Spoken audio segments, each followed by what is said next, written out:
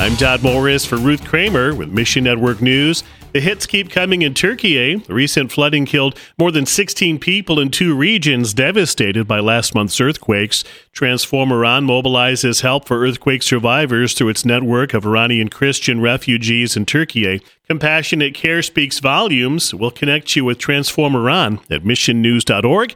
Pray for more opportunities to show the love and hope of Christ. Christians gathered in a South Asian country recently to celebrate the first New Testament in a minority people group's heart language. As an ethnic and religious minority in the country, the local translators face persecution, poverty, and poor infrastructure. Tony Tofany of Wycliffe Associates says the translation team overcame the obstacles only by the grace of God and prayer. Help with this and other translation projects and find your place in the story at missionnews.org, a service of One Way Ministries.